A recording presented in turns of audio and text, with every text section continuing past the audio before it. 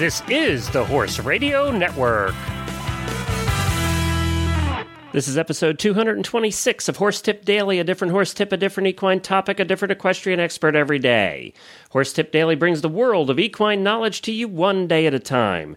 Today's tip is sponsored by Equestrian Collections for the whole universe of equestrian shopping at your fingertips at a price you can afford. Enjoy today's tip.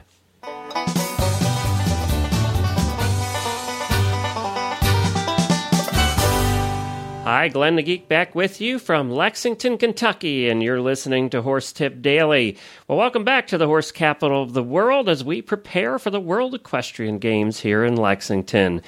Well, today we have somebody new for you, and we're going off a little bit different topic, too, and this is a first part of a two-part series. The other part will be tomorrow. Carol Gordon is a CPA and the owner of Blue Ribbon Accounting. Her expertise in equine accounting and tax issues provides savvy equestrian professionals with affordable peace of mind. She has experience working with a variety of horse-related businesses nationwide, including trainers, camps, barn owners, and equine transporters. And Carol's going to be coming on a fairly regular basis here to give us tips on accounting for your horse business. As you know, we have Elizabeth from equestrianprofessional.com who comes on and gives us the business tips themselves for the business marketing and things like that. Well, Carol's going to give us the accounting side, which is an area that we all like to ignore, but really should pay more attention to because it's really what makes our business profitable. So we thank Carol for coming on, and as I said, this is the first part of a two-part series, and we're going to get right to Carol after a few words from one of our favorite sponsors, Equestrian Collections. Have you ever wondered what the favorite products are for customers at tack shops? Well, EquestrianCollections.com decided to publish that, and you will find the list at EquestrianCollections.com. I think you're going to be very surprised at what the top pick is. It definitely indicates the gender bias of the people who shop there. I was also really surprised at the second item on the list. Well, are you curious? Go to EquestrianCollections.com and click on the top 10 products link in the middle of the homepage. And don't forget to follow them on Facebook. They have one of the most active Facebook fan pages out there. Just go to Facebook and search Equestrian Collections, and you'll find them there. Join up, join in, and remember, for the whole universe of equestrian shopping at your fingertips at a price you can afford, visit EquestrianCollections.com. Well, hi, Carol, and welcome to your first episode of Horse Tip Daily. How are you? Hi, Glenn. I'm great. I'm really excited to be here. Well, I'm really glad that you got in contact with me through a mutual friend, Elizabeth, over there at equestrianprofessional.com. We appreciate that. Yeah, I write some columns for Lizzie, and she had suggested that I contact you. And obviously I'm a fan anyway, so I had thought about it, but it was Lizzie who kind of pushed me in the right direction. Well, good. We love her to death, and of course she gives us tips here too. It's Elizabeth McMillan. If you want to look her up at Horse Tip Daily, she has done a bunch of tips on business. And you are a CPA. So we are talking to you, and the tips we're going to be doing are on the accounting side of business. You know, Lizzie's tips have been very popular. They get great comments on Facebook and things. I would venture to say, and you probably know this better than me, that most people in the horse world are in the horse business of some sort. They're boarding, they're teaching lessons, they're doing something that involves business of some kind. Right. But yet, you know, the thing with the horse business is it's a horse business. And most of the people in the horse business really focus on the horse part of it, and the business part of it kind of comes in second. Guilty. And you really need to focus on both of them in order for them to succeed. All right. We've had barns for years. We had a big boarding stable for many, many years, and we've owned a tack business and now the Horse Radio Network. And I'm guilty. I'm just as guilty as anybody, Carol. So let's first back up a little. So you are a rider, and how did you become a CPA? And just give us a little bit of your background. Well, I kind of fell into the CPA part, actually. I ended up, I was a social worker, and I went back to school to get a dual MBA MSW degree because I was really interested in social work administration, and I decided I'd do the MBA year first because it was something new and different to me, and I started with the accounting programs. and I just love them. My family had small businesses all through my life, and I really enjoyed the small business part of it, but never really thought about the numbers, but really just gravitated towards the accounting, and all my professors were saying, this is something that you should be doing. You should forget about the social work part of it. And I did. And well, now that ever since, so. I have to interrupt you here, though, because normally horsewomen do not have a math chip. So were you a horse person from little, or did the horse thing come after? No. My uncle was a polo player, so I grew up with horses. Well, this is odd. You're the exception to the rule, because most of the horsewomen I've met do not have the math chip. No, I know. I'm kind of like the backwards person. I always say to people, well, I'll give you my opinion, but it's like you're not going to meet a lot of people like me, so you can take it as, take it from whence it came. So you went and got your master's then? I did. I got my master's and got my CPA and worked at a Big 8, which was a Big 8 accounting firm at that point. And then actually went back, after I got the CPA, went back to work for my family's business, which was a small business, for many years, and then actually after left that because it had been my family's business, and I was still working there part-time, but wanted to do something else, and was looking for a horse for a friend of mine online, and just happened to fall into the help wanted section, just thinking what kind of jobs would they have here other than barn help, and saw that a company was just starting up, a company which I had heard of and which was local, and was looking for someone to do some accounting work for them. And I applied for the job there and started working there, and stayed there for 5 years. That company just happened to be SmartPack, and that was a great experience. I loved that, and it was someplace that I could take my horse experience and my accounting experience and blend them together. And that experience really spoiled me, because I got to do something that I loved and something I was good at.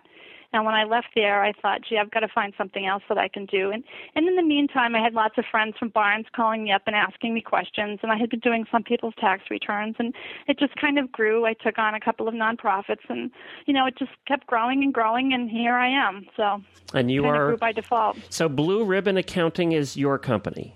It is. And that's Blue, and they can find you at blueribbonaccounting.com. And by saying SmartPack, I know that you live in Massachusetts then. I do. Or did at one time. No, I do. I live in Massachusetts, and I have clients in Massachusetts, but I do have clients nationwide because I can do remote work as well. So I have clients in California, clients in Maryland. I have clients do you have to be, Florida. Just out of curiosity, do you have to be licensed in those various states then?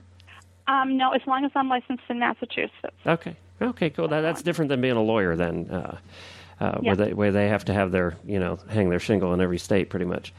So, all right, so you're a CPA and you are into horses, and I know you have horses because you were trying to catch them when we first got together this morning. Yes, yes, I have 2 horses. They're both Lipizzan crosses. Oh, what kind of riding do you do? I'm a non-competitive dressage rider. Oh, cool. And the more business that I take on, the less riding the less competitive you become. The way I'd hoped. Isn't it funny how that works? Yeah. But you got some Lipizzaners out there, huh? Yeah, I fell into that breed about 15 years ago, and I really love them. Wow. Well, that's terrific. The personality. I've been doing these shows for a long time, and there's not too many people say that they have some Lipizzaners standing outside. So that's not a common statement. Well, That's terrific. I bet you they're beautiful. They are. They're a lot of fun too. Like I say, it's their personality that really draws me to them. They're very individual. That peppy independence. They are. They're very independent. They have their own opinions about things, and you kind of have to go with it or give up one or the other. So. Yeah, they pretty much rule the roost. Yeah. Yeah. All right, cool. Well, today, how are we going to help people? What do you have for everybody today on the accounting end of a horse business? Well, what I'd like to talk about today is what I call Carol Gordon's hit list of 4 things that every business should have in place. Okay. And the first thing that you should have is that every business should have is they should have their own tax identification number. For anybody out there that's using their Social Security number as a business tax identification number, you should stop doing that. That is not a good thing to be doing. And the reason that that's a bad thing is because if you ever have to provide your Social Security number to anyone for purposes of using that information for a 1099 form, you have no idea who has access to that information once you hand it out, or how securely that information is maintained. Like, for example, if you're a horse show judge, every horse show that you go to, depending on what fees are that you're being paid, you're going to be filling out this W-9 form, which is going to include your Social Security number, and that information is going to be used to give you back a 1099 form at the end of the year. It's going to the show manager, it's going to the show secretary, and it's being stored in a box, and you have no idea where that information is going. So you're really opening yourself up to the possibility of having identity theft. And it's an easy thing to fix. Okay, so I can have a tax ID number without having a corporation. You can just be a sole proprietorship and get the tax ID number. Right. Okay. Anyone can have a tax ID number. Okay. So what you would do is you would go to the IRS.gov, and the only things that you would need to have when you go to the website is your Social Security number, and you would need to know what type of legal identity your business is. Is it a sole proprietorship? Is it a partnership, etc.? And 99% of the time, if you are using your Social Security number, then you are a sole proprietorship, because most of the other types of legal identities have had another tax ID number assigned to them when it was formed. So you go to the IRS.gov, you're going to click on the business tab, you're going to click on there's a link that says employer identification numbers, and you're going to put in the information. They're going to assign you a tax identification number right there, and you're going to be ready to go. It's 5 minutes, and you're all set. Okay, cool. So that's easy. Yeah, that's the easy part. They're all really pretty easy.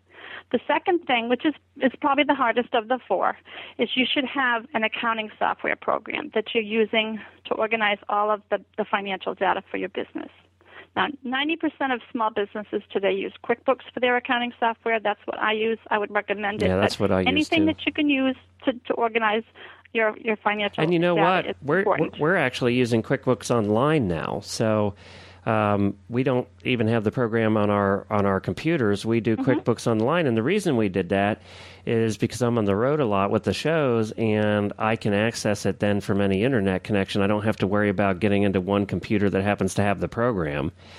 Right. So, one of my clients is a nonprofit, and they use it for that reason, because they don't have an office. They have a lot of different people accessing it, and it works great for them. So that's QuickBooks Online. Online. And they charge you so much a month, but it's not exorbitant. I don't remember. I think it was we don't have the fancy package, so I think it was like $9 a month. It's not much. Yeah. And the software package, if you buy the desktop version, depending on when during the year you buy it and where you buy it, it's going to be between $150 and $200 a year. And QuickBooks supports that product for 3 years. So Okay. You're really talking about dividing it by 3, because you don't need to get a new version every year. You just want to have it, but you do want to have it supported. You don't want to have it any longer when, if there's a problem, QuickBooks won't help you with it. Now, so you're really talking about the cost divided by 3 years. Now let me ask you a little bit more about that. We found it, unless you know a little bit about accounting, I think QuickBooks is going to be almost a little difficult to set up. What you want to do is you do want to find someone, and you can do this once. QuickBooks has a website that you can go to. If you Google in Find a Pro Advisor, and you put in your zip code, you can find a pro advisor, and a pro advisor is someone that's been certified by QuickBooks to train you in QuickBooks. You can you can either get phone training, or you can pay someone to come over and help you set it up. But it's really pretty intuitive. If your business is, and the other thing about QuickBooks is, if you can choose, they offer you types of businesses, like really basic types of businesses when you go through the setup interview, and you could just choose a service business, and they provide you with a sample chart of accounts. So, I mean, I've had clients that have had neighbors that have come over and helped them. And as long as you get a little bit of help, it's not that difficult. I mean, I would suggest, if you can, to have someone come and help you, or to have your accountant. You can, once a quarter, take what's in QuickBooks and export it into Excel and just send it over to your accountant, have them look at it. Because there's two benefits to QuickBooks, and one of them is at the end of the year, when you go to get everything ready for your tax return. It's going to be all together. You're not going to have to be looking for receipts or whatever. It's going to be such a time saver. And if you have an accountant that you work with for your tax return and you can send things over beforehand just to have him look and see what you're doing, make sure it's okay, then that's going to make the process even easier. Another benefit, which one of my clients really did not want to use QuickBooks, but finally got him to put it on and get the tax return going, and that was great. But QuickBooks has a lot of reports, and one of the reports they have is it tells you how much you're spending with each vendor. And this person uses one feed and grain dealer for pretty much all of their feed and grain. And they got a report, and they knew that they were spending a lot of money with this vendor, but they didn't know how much money they were spending. Right. When they realized how much money they were spending, the next time they walked into the feed and grain dealer, they walked in and they said, "Do you know that I spent, X thousands of dollars with you? Okay, from now on, if you want to keep my business, I'm not paying any more delivery fees. And if I pay you within 10 days, I'm taking 5% off my bill." That alone paid for the assistance that he got setting up QuickBooks and the cost of QuickBooks. It was a lot of money. So it gives you a lot of information about your business that you don't have without spending the time to flip through receipts or add up checks or whatever. It just gives you a lot of power that you can get easily, that you don't have to spend a lot of your time, flipping through things to find. Well, that's great. Well, there's the first two of your 4 necessary tips for horse businesses. And tomorrow we're going to be back with the final 2. And then we're, of course, going to have you back in the future talking about other things. But we're still reviewing these 4 things. Now, I want to remind everybody they can find you at blueribbonaccounting.com. And you're located in Massachusetts, but you can do phone consulting and all kinds of things. Mm-hmm. All right, good. Well, we'll look forward to talking to you again tomorrow and getting the other 2 necessary tips, and we'll do that tomorrow. Thank you, Carol. Thanks, Glenn.